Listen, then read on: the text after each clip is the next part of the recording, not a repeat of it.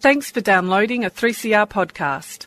3CR is an independent community radio station based in Melbourne, Australia.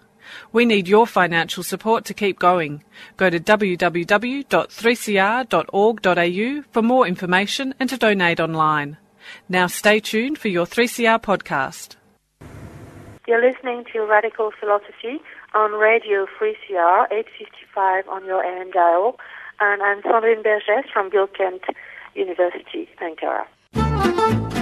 Like some food for thought? Tune in to Radical Philosophy with discussions on freedom, happiness, knowledge, evil and rational argument.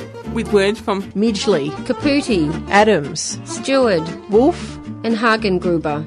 Let's get radical about philosophy.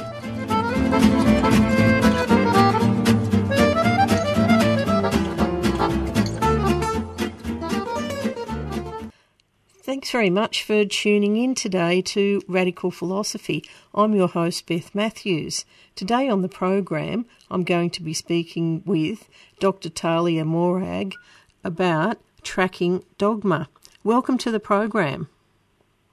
Hi, thank you. Could you give us a little bit of background information about yourself? Well, I'm a postdoctoral fellow at Deakin University. I'm working on a project on implicit bias, and my main interests are philosophical psychology, especially the philosophy of emotions, ethics, social psychology, and the philosophical foundations of psychoanalysis. And I'm also interested in TV series, the philosophy of TV series. Right, so what was it that inspired your interest in studying tracking dogma? Well, it's not like there's a known term out there called the tracking dogma, right? That's my term. What there is are tracking views of emotions, according to which emotions are like tracking devices that alert us to various features of the social and natural environment, like to different people and things that somehow impact our well-being, right? What's good for us, what's bad for us. So, for example, fear is said to be a system that tracks dangers. So whenever you're afraid, it's because there's something dangerous in the environment and person, an animal or a thing, and that causes the fear response, which would be certain physiological effects like fast heartbeat, certain actions like running away or attacking. Anger would be a system that tracks wrongs. So if you're angry, it's like your body is telling you that you've been wronged by someone. Joy tracks benefits. Jealousy tracks loss of affection. Sadness tracks losses, and so it goes on. So emotions are seen by these views as a kind of, it's like a radar. Aaron Ben-Zeev, a philosopher, calls it alarm bells going off. Right, and they attract our attention to those people and things and situations that qualify as dangers, wrongs, benefits, etc., etc. And there are many views here. It's not just one view, and each of them is distinct because it's going to explain how this tracking works in a different way. But they all have this feature in common. They all understand emotions as tracking what the psychologist Lazarus called core relational themes. So, for example, danger is a relation because something in the environment bears some kind of a threat to whatever matters to us. Our bodies, our health, the people we love, our children, etc., right? Anything that bears on our well-being. So these are the views almost virtually all philosophers of emotion hold some kind of a version of a tracking view. And when you ask me about my inspiration, I guess I see myself as someone who doesn't just have a theoretical or a philosophical interest in emotions. I also spend a lot of time reflecting on my own emotions and on emotions of other people that are close to me. And then when I think about these tracking views, they seem to be quite strange, right? Because When I look around me, I see people that are afraid when there's no danger. I see people that are often angry when nobody did anything wrong to them. And these are not like crazy people. They're functioning members of society with jobs and meaningful relationships. I see overreactions all around me. I see people in all kinds of emotional moods, like anxiety or euphoria or irritability, moods that don't seem to be tracking anything. They just, even if you ask that person, why are you irritable, they often don't know what to say. So for me, these kind of experiences where our emotional responses don't seem to fit the situation in which they arise, these kind of responses or emotional difficulties that I think are quite familiar are exactly what attracted me to study emotions in the first place. So when I encounter in the philosophy of emotion these prevalent tracking views, I feel quite surprised that philosophers hold these views despite all these many examples from everyday life that a tracking view will do very little to illuminate. So many or even most of the people who hold such a tracking view would claim that these instances are an exception to the rule. Everybody will admit, yes, not all of our emotions are fitting, but most of them are, and we can explain those. And then I would ask them, but what about all of the very many people that seek psychotherapy to deal with emotions that don't track anything useful, right? Or what about those that look like they need therapy and don't go to therapy? What about love? Does love track anything? I mean, it seems to me, from the people I know, from the books I've read, novels, films I saw, that love is often not necessarily very good for us. And it's often a mystery how we fall in love, stay in love, fall out of love. So a philosopher that has this tracking view has various ways of filtering out these kind of experiences that I'm enumerating here. And this is why I'm calling it a dogma, because there is actually not that much evidence for these views, and more importantly, the experiences that don't cohere with those views don't seem to shake the belief in them. And that's exactly what dogmatism is, right? Beliefs that are insensitive to experience. So that to me is the tracking dogma, you could say. Now, you might have partly answered this, but could you explain exactly what dogma is? Well, again, a dogma in general would be a belief that people hold that is not going to be responsive to experience or evidence against it. The thing I'm calling it the tracking dogma is a presupposition that is common to many views of emotions that hold that emotions, by and large, track dangers, wrongs, benefits, weaknesses, losses, again, correlational themes. There are many versions of these views, of these tracking views, but the very presupposition that this is what emotions are and are meant to do, that they aim to track things in the environment, people or animals, that bear on our well-being, that's never explained, and there seems to me to be quite a bit of evidence from everyday life that doesn't cohere with it. And that's why I call it a tracking dogma. Could you explain about strong tracking dogma, the weak tracking dogma, and the normative tracking dogma? Yes. So, as I said, there are different versions of these tracking theories. And when you look at them closely from this point of view, where you see that they presuppose that emotions track dangers, wrongs, etc., there are differences in that presupposition. So what I call the strong tracking dogma would be theories that suppose that our emotional system say our fear system, is going to whenever there's a danger in the environment, it's going to track it. The alarm bells are going to go off. So it's a sensitive system. It's not going to miss out on the dangers in the environment. Not only it's sensitive, but it's also accurate. So whenever you're afraid, you can be reasonably sure that there is indeed danger in front of you. Of course, everybody would admit that the system is fallible. It can make errors, but those errors, right, it can have false positives, as it were, right? It can alert you to danger when there isn't any, or it can miss some dangers that are there and not alert you to them, but those would be relatively rare errors. So the strong tracking dogma assumes more or less a reliable radar.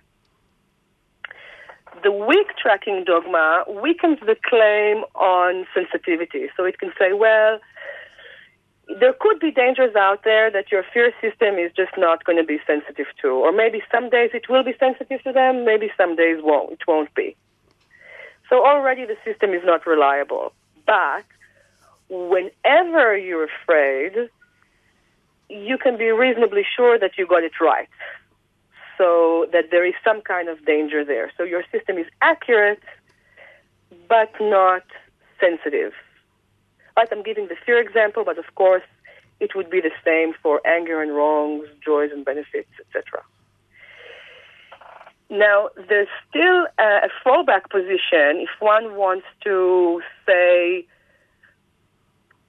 concede that there are many experiences where our emotions don't seem to track anything, such as the experiences that I enumerated before. And you can still say, well, our emotion system doesn't identify all the right occasions where we're supposed to emote. Our fear system doesn't identify all the dangers. It's not sensitive. Maybe it's not sensitive in most cases. Who knows? And it could be also that we're often afraid when there is no danger at all. It could be that it's even not very accurate. Nonetheless, it aims to track core relational themes. It aims to track dangers, wrongs, benefits, losses, etc. It may fail, but it still aims to do that. Now, once you have a system that aims to do something, you can judge whether it succeeded or not through all kinds of correctness conditions, and that's why I'm calling it the normative tracking view. I think in the end, probably many philosophers, if confronted with these considerations, would recede, would take the normative tracking view rather than the weak and the strong, but at the moment it looks like many of them are holding the weak and the strong tracking dogmas. So again, we have a system that tracks correlational themes, and the question is, how well does it do it? But that it tracks is common to everybody. You're listening to Radical Philosophy on Radio 3CR, 855 on your AM dial, and I'm speaking with Dr. Talia Morag about tracking dogma. So what kind of imperial knowledge about or epistemic practice to our emotional experiences and practices can we avail ourselves to? Well, the question about empirical knowledge, I think, is a particularly interesting one. So one could, as many psychologists do, conduct experiments in the lab. But there is something inevitably insufficient about these experiments. They extract the person from their everyday circumstances, where they have most of their emotional reactions, and they test things like reactions to cockroaches, to rancid food, to loud noises, to gory films, to smiley faces. Right? These are interesting experiments. I have nothing against them. It's just that most of our emotional reactions are not like that. And they occur in circumstances that, at least on the face of it, it seems to me that they cannot be reproduced in a lab. They're mostly to do with our intimates, with our friends, our partners, our children, our parents, or with our colleagues at work. Now, some may also be with random people that we hardly know, like the mechanic, the accountant, the barista at the cafe. But they have to do with our everyday circumstances. They're in the midst of our daily activities. They're not in this sterile environment of a lab, in this very designed kind of situation. I mean, it's true that I saw a cockroach yesterday and maybe a week ago, but it's not, most of my emotional reactions are not to do with the cockroach, right? Or if I'm, one of the main examples of tracking dogmatist is fear of bears. I mean, the last time I saw a bear was 2 weeks ago at the zoo with my son, and I wasn't afraid at all because just of the zoo circumstances, but I don't meet bears in the woods I don't think ever. So most of our experiments are not reproducible in the lab, and that's part of the problem with that kind of method, I would say. But what we can also appeal to here is our own everyday experience of ourselves and other people through our relationships, especially those that are close to us and that we know very well.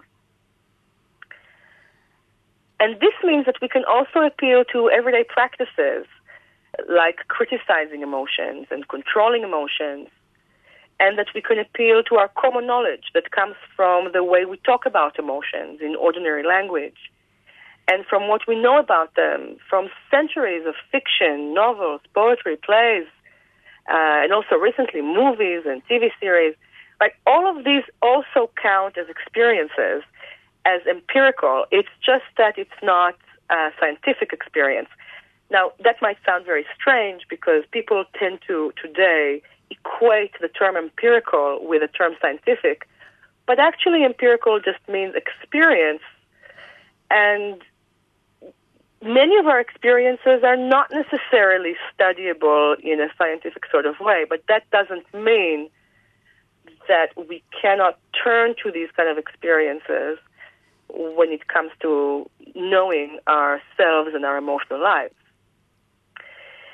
And I think that when we consider that kind of non-scientific experience, we can see that actually the tracking dogma, at least in its strong and weak versions, right, those that say that basically most of our emotions do fit the situation in which they arise, right, that most of our fears do occur when there's danger, that we're mostly angry when we've been wronged, that we're mostly guilty when we wronged someone. I think when you examine these kind of ordinary experiences, you see that this view doesn't really suit it very well, because we actually don't emote in fitting ways quite often, right? I mean, think about the very ordinary practice of being taught by our parents and then by our teachers and then criticized by our friends, that we should control our emotions. Think about all the anger management classes out there. Or remember that our parents advise to calm down when we're overreacting. They show these practices that many of our emotions actually don't fit very well with a situation where they arise. Or there are all kinds of expressions in everyday language that indicate that we sort of know already that there's something not quite right about a tracking view. So expressions like, don't take it out on me. This expression tells you that whoever says it realizes, wait, you're angry with me, but that doesn't seem, you didn't track anything here. I didn't do anything wrong. It looks to me like you're actually angry with somebody else. Don't take it out on me. Or don't take out your stress at work on me. So whatever's causing the reaction is not even here and now. Think about the expression emotional baggage, very well-known warning against certain potential romantic partners. You know, there's too much emotional baggage there. What does that mean? It means that we assume that the cause for many of that person's emotional reactions is not here and now. They're not tracking anything right here and now. It's actually their entire life their baggage, right? Their history of emotional experiences. Look at fiction, novels, movies, TV series. Fictional characters often emote in unfitting ways, or at least in unpredictable ways. Otherwise, we wouldn't have this drama that we have in fiction, and I would say also in our everyday lives. So I would say that it's very important not to exclude ordinary experience and common knowledge, given that it is an ordinary experience where most of our emotional life is experienced, and not in those relatively narrow and artificial lab experiments. And I guess it's not like we cannot learn anything in the lab. I don't want to say that. And I think that we can learn a lot from it is evident in advertisement, in political campaigns, in thrillers, soap operas, all kinds of formulaic forms of storytelling. But life is not exactly a soap opera, I guess. It's only a very small part of it. Could you tell us about the lack of scientific evidence for reliability of tracking sensitivity and accuracy? Yes. So, again, if you wanted to look for experiments that show reliability, that would be relatively hard. Usually what they would show, they would aim to show something else, and they would assume reliability. And many experiments do show that our emotions are reliable, such as fear of falling, disgust of cockroaches, disgust of gory films, things like that. It's not like there's not empirical evidence for that. It's only that the range of circumstances that is being studied is very narrow in comparison to what comprises most of our emotional lives. That's the point here. And if you wanted to conduct an experiment that would follow us every step of the way in our everyday life, it seems like a very difficult experiment to conduct. If there is anything remotely like it, it would be the thought experiment, you could say, of Truman's World. You remember this movie where a guy is put in an artificial world surrounded by actors, and he's being filmed the whole time. It's like this endless reality show, but it's not very real, right? There's something very weird about it, and there's something very weird about Truman, and it's also very highly unethical. So, I mean, that would be the only kind of thought experiment that I could imagine at the moment, at least, that could replicate something like an ordinary life. And in the movie, it doesn't really feel very ordinary. But that's the main point here. It's not that there is no evidence for tracking views. It's that the evidence applies only to a very small subset of our emotional reactions. Right, so how did the experiments go with human adults? Well, again, I feel like, there were some experiments on babies that were very questionable to do with fear of falling. And there are some experiments with adults about their reactions to gory films, to films of genital surgery, to earthworms, flowers, smiley faces, and so forth. The experiments would support a tracking view. That's not the problem with them. The problem with them is that the range of circumstances that they are actually able to test is very narrow in comparison to what we usually call our emotional life, right? So if you think about what represents our emotional experience, I think you would much would be much more likely to think about Shakespeare or a movie that you saw recently that you thought was moving than on a lab experiment with cockroaches. Yeah, that's true.